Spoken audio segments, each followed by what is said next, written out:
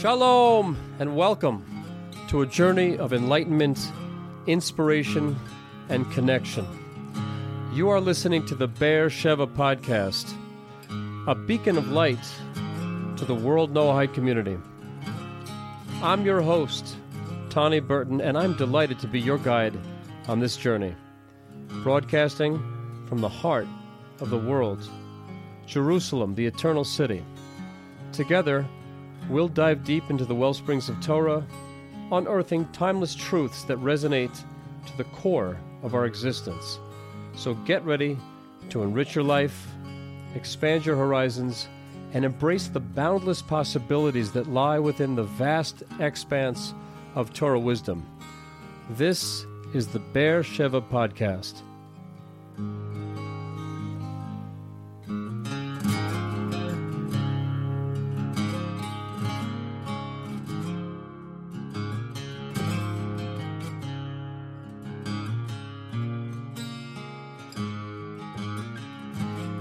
Today, we're going to continue our exploration of the 13 principles of faith as articulated by the Rambam.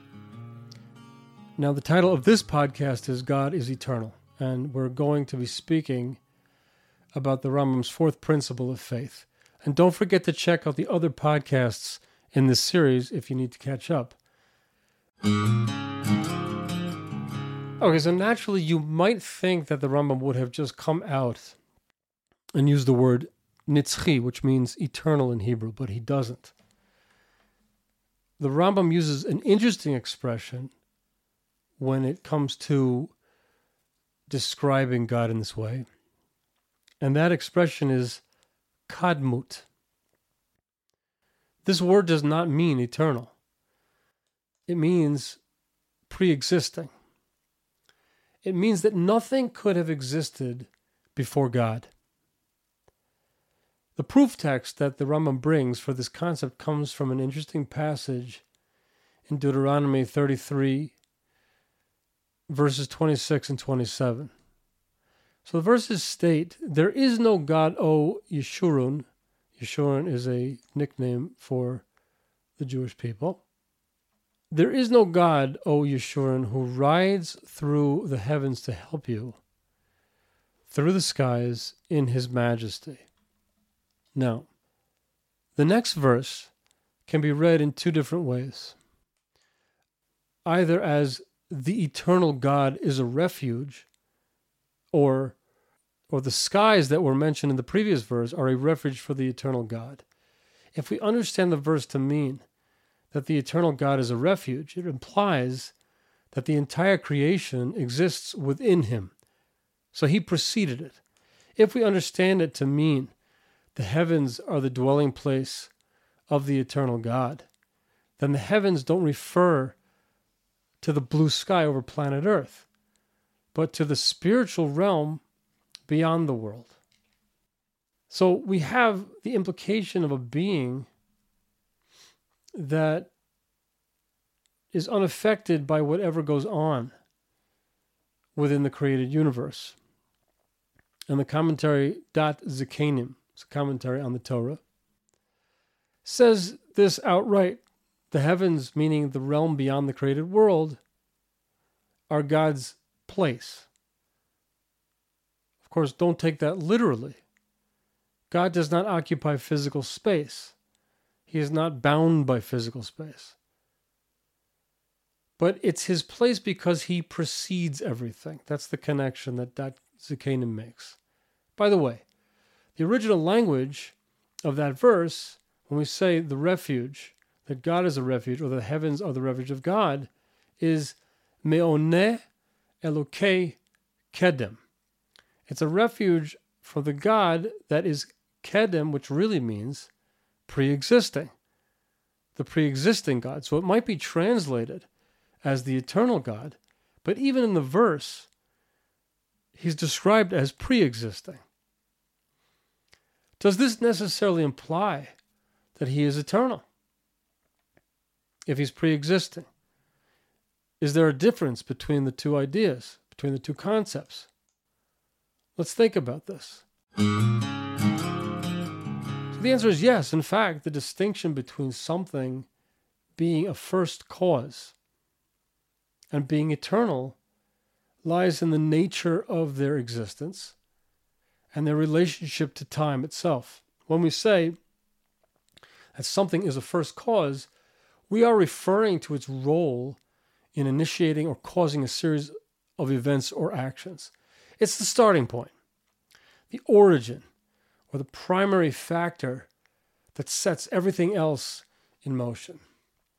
In the context of philosophical or theological discussions, the concept of a first cause often relates to the question of the ultimate source or explanation of the universe and its existence.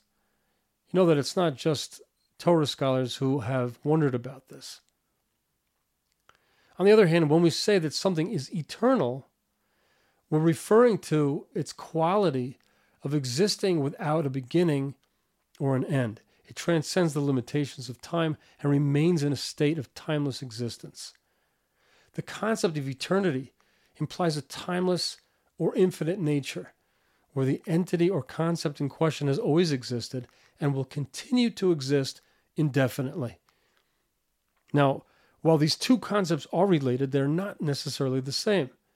It is possible for something to be a first cause without being eternal. For example, in some philosophical arguments for the existence of God, God is considered the first cause that initiates the chain of events leading to the creation of the universe. That's what we have so far. However, it's not necessarily asserted that God is eternal in the sense of having always existed without a beginning, which of course is something that we believe.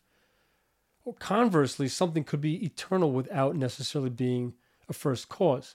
For instance, in certain cosmological models, not the ones we'll talk about today, the universe itself is considered to be eternal, existing without a beginning or an end.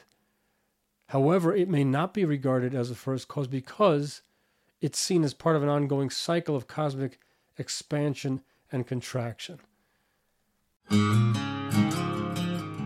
Now, when we think of the first cause argument and where that comes from, in the Mishnah Torah, which is Rambam's magnum opus, it's hard to say that in the sense that he was so prolific and was the author of so much.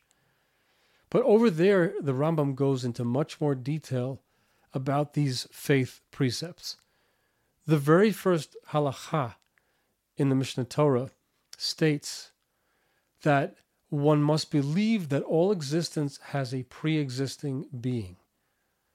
And this sounds similar to the first cause argument, which is a way of presenting the pre-existence of a creator. That argument dates back at least to the 4th century BCE, before the Common Era, to the writings of both Plato and Aristotle. There are very important distinctions between how Plato and Aristotle each conceived of a first cause, however. Plato stated that all of the movement in the universe, of the stars and celestial bodies, was imparted motion. Something had to have initiated it. And Plato attributed the imparted motion to the manifestation of a supernal wisdom that set the universe in motion. But this creator had to exist beyond the boundaries of the physical universe. Plato's explanation was a transcendent and metaphysical explanation of the first cause. The creator was directly involved in creation. But Aristotle had a different way of looking at things. It made sense that there was a prime mover, as he called it, meaning some force or being that caused all of the movement in the universe. But he did not necessarily limit the idea initially to a single prime mover. There could be more than one, as far as he was concerned, each one tasked with moving one of the many celestial spheres, which is an old concept in astronomy. Eventually, though, Aristotle also came to an understanding that there must be a deity who started the whole process, but he did not conceive of this being as being directly connected to the creation as a voluntary act or desire. You see, as a good Greek philosopher, he was really into contemplation, like everybody else. So his assumption was that the creator was a completely perfect being that was entirely involved in contemplation of its own being. Didn't really have much of an interest in what goes on here. So in his model, there's a very indirect relationship between the creator and creation. His was a cosmology of immanence and teleology, meaning that the first cause is just part of the system itself. Now, I want to make very clear that I do not mean, through my brief mentions of the Platonic and Aristotelian cosmologies, to attribute any religious value to them, or, God forbid, to place them on an equal plane with the Rambam's description of God's preexistence, which may borrow some of their earlier terminology, but is based solidly on Torah, and comes to completely different conclusions than they did. What does the Rambam teach us? To enter into his paradigm, we have to first note that there is a distinction between Aristotle's prime mover and the Torah's concept of God as the first being, as presented by Rambam. In Aristotle's philosophy, the prime mover is not interventionist. He does not intervene in the world. It's an unmoved and contemplative entity that serves as the ultimate cause and goal of all motion and change in the universe. The prime mover does not actively engage with the created world or directly intervene in its affairs. On the other hand, the Rambam's concept of God as the first being, which is the Torah's view, includes the idea of an interventionist God. The Torah's view is that God is actively involved in the world and exercises providence over it. God not only creates and sustains the universe, but also intervenes in human affairs and responds to their actions. Rambam's conception of God includes attributes such as omniscience, omnipotence, providence, all of which involve God's active involvement.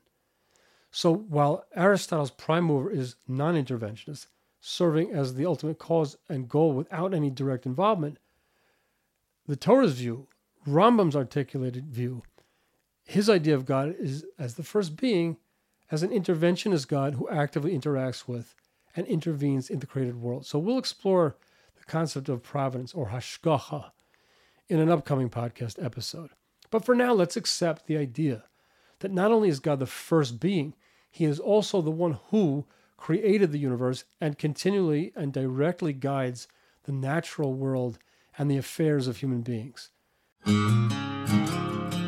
Both Plato and Aristotle believed that the universe had a finite beginning, but would continue indefinitely. The implication of such an idea is that if a creator brought such a world into being, it was necessary that he do so in the exact way that he did. Their premise was that creation was not a voluntary creative act of desire on the part of the creator. Rather, he simply was the one who pressed the start button, as it were. And bear in mind that when I say, quote, Rambam would say, we have to assume that he did not come to his conclusions based on philosophical contemplation alone, but through his mastery of the entire corpus of the Torah. He is our representative of the Torah's perspective. Plato and Aristotle do not represent a Torah perspective. The Rambam teaches us that the world, created as it was, is not something that God had to create. In this way, it's not necessary, it's contingent, it's a possible world. It's a possible world that has been created as a voluntary act of the divine will, which means that what we see and experience is but one of an infinite number of possible worlds. Yet, God chose this way. Of course, naturally, we might ask the question, why did he choose to create the world this way? When you look at the world, and you look at all the slings and arrows of outrageous fortune that happen within this world, that's a question that has to come to mind. But to this, the Gemara in Chagiga says, B'mufla mimcha al tidrosh, which means, do not ask about that which is too wondrous for you. Why not? Aren't we people of intellect? Can't we probe into the deep secrets of the universe? So this isn't really a referendum on us. What the Gemara is telling us with regard to questions that cannot be answered is that the choice made by God, who is infinite, he's an infinite being, choices that he made prior to creation are not something that a finite human being can comprehend. We can only make observations from the world that has already been created. Now here's another very important distinction between the Greek philosophers and Rambam. Both Plato and Aristotle believed that the initial starting point of the universe involved a transformation of matter that was already there. We can call that creating the world as something from something. The Torah's perspective on this is diametrically different. Our Torah teaches that God created the world yesh mi'ayin, or ex nihilo, or something from nothing. During Rambam's time, there was no way of proving scientifically whether the universe was an eternally existing item or not. We know that the first three words in the Torah are Breshit bara Elokim, which means, in the beginning, God created. So, Rambam would have taken it on faith that the universe was not infinitely old, not from philosophical reasoning, but from what the Torah itself says. But what did God create the world from? And has there ever been proof for the Torah concept of the universe's being created something from nothing?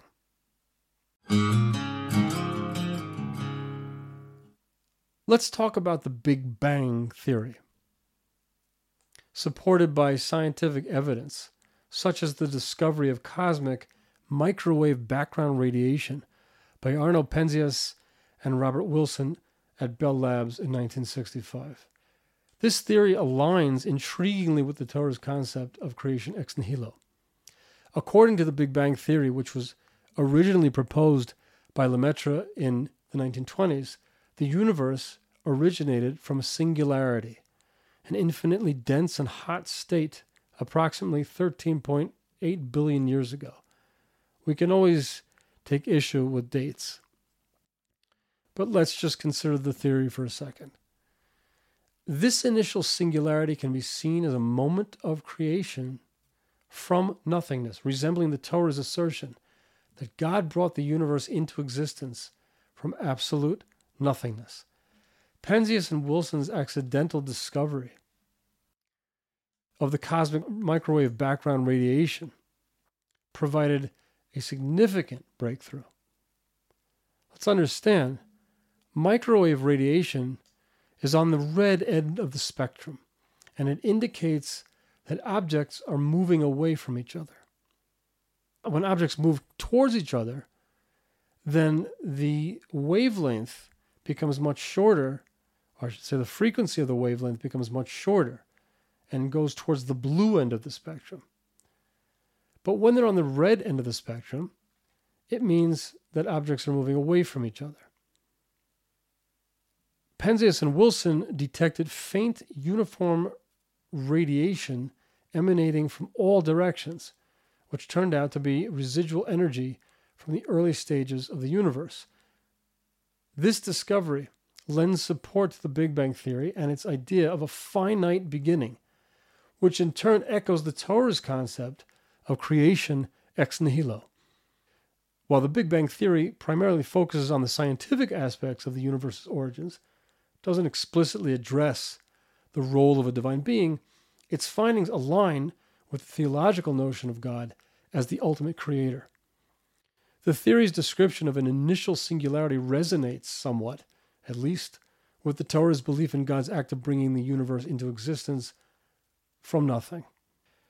By bridging scientific and theological perspectives, the Big Bang theory and the discovery of cosmic microwave background radiation offer very compelling parallels to the concept of creation ex nihilo, inviting us to contemplate the profound nature of the universe's origins as understood through both scientific exploration and religious teachings. The Torah actually says, in the beginning, God created. Today, scientists also say in the beginning. They just can't bring themselves to say God. Now, let's think about this idea that God is not only pre-existent, but eternal. Okay, we accept that God is the first being, the first cause. From Rambam's commentary on the Mishnah, however, there's only an assertion that he is pre-existent. Yet we know that God's eternality has to be a fundamental Jewish belief. Let's take, for example, the prayer that's found in the beginning of every Jewish prayer book or siddur, which is known as Adon Olam, which means master of the world. We can understand its importance from the fact that it's said at the beginning of Shacharit, the morning prayer. It's how a Jewish person starts his or her day. And Adon Olam contains a phrase describing God as bli reshit, bli tachlit, which means without beginning and without end. Eternality. In his Mishnah Torah, the Rambam explains that God does not exist within the parameters of time. And this is key. He does not have a beginning or end. He's eternal and unchanging. Death and life do not apply to him. The commentary on this halacha states that logically, it must be this way. Because if God did exist within the boundaries of time, that would mean that time precedes him, God forbid to say. Why would that be the case? Modern-day physicists consider time to be a physical dimension. For example, in the framework of Einstein's theory of general relativity, space-time is a four-dimensional continuum that combines the three spatial dimensions of length, width, and height with time as the fourth dimension. This concept is often referred to as the fabric of space-time. According to general relativity, gravity is not a force acting at a distance, but rather the curvature of space-time caused by the presence of mass and energy. Objects with mass or energy cause a distortion in the fabric of space-time, and other objects moving in this curved space-time experience the effects of gravity. In this framework, time is not considered separate from space, but rather interconnected as part of the fabric of space-time. This view treats time as a dimension on an equal footing with the spatial dimensions, and events are described by their coordinates in four-dimensional space-time.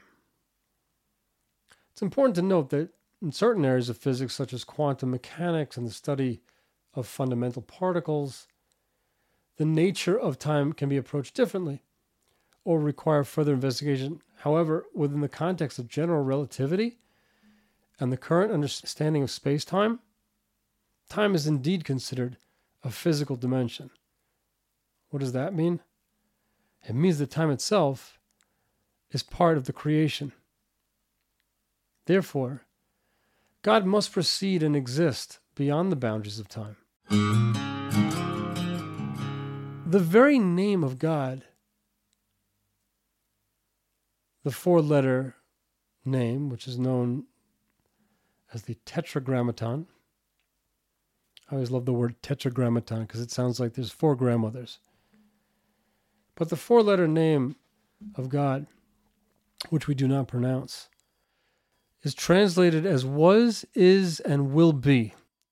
The verb to be, interesting, is never used in the present tense in Hebrew, because if it was, it would spell out God's name, which is something that we dare not utter. But what we see from here is that his very name communicates that he is the very essence of existence. In conclusion, this podcast episode, which is titled God is Eternal, explores the Rambam's fourth principle of faith and delves into the concept of God's preexistence. While the Rambam used the term kadmut, preexistence, to describe God, he emphasized that God's existence is not bound by time and is beyond the limitations of the physical universe. That's something that distinguishes Rambam's articulation of the Torah's view from all philosophers. Again, Rambam always stresses the limitations of our ability to perceive God. We're not looking at something as if we're looking at it through a telescope. We also discussed the distinction between the first cause and the concept of eternity, highlighting that something can be a first cause without being eternal, and vice versa. We also explored the differences between Plato and Aristotle's view on the first cause, Rambam's perspective on God as the first being. We also touched on the idea of creation ex nihilo and its alignment with the Big Bang Theory, which suggests a finite beginning of the universe. Additionally, we emphasize God's eternity and the understanding that God exists beyond the boundaries of time, and this is actually supported by modern physics' view of time as a physical dimension. We know that God is completely beyond physical reality. And finally, we concluded by emphasizing the eternal nature of God and his fundamental role as the essence of existence.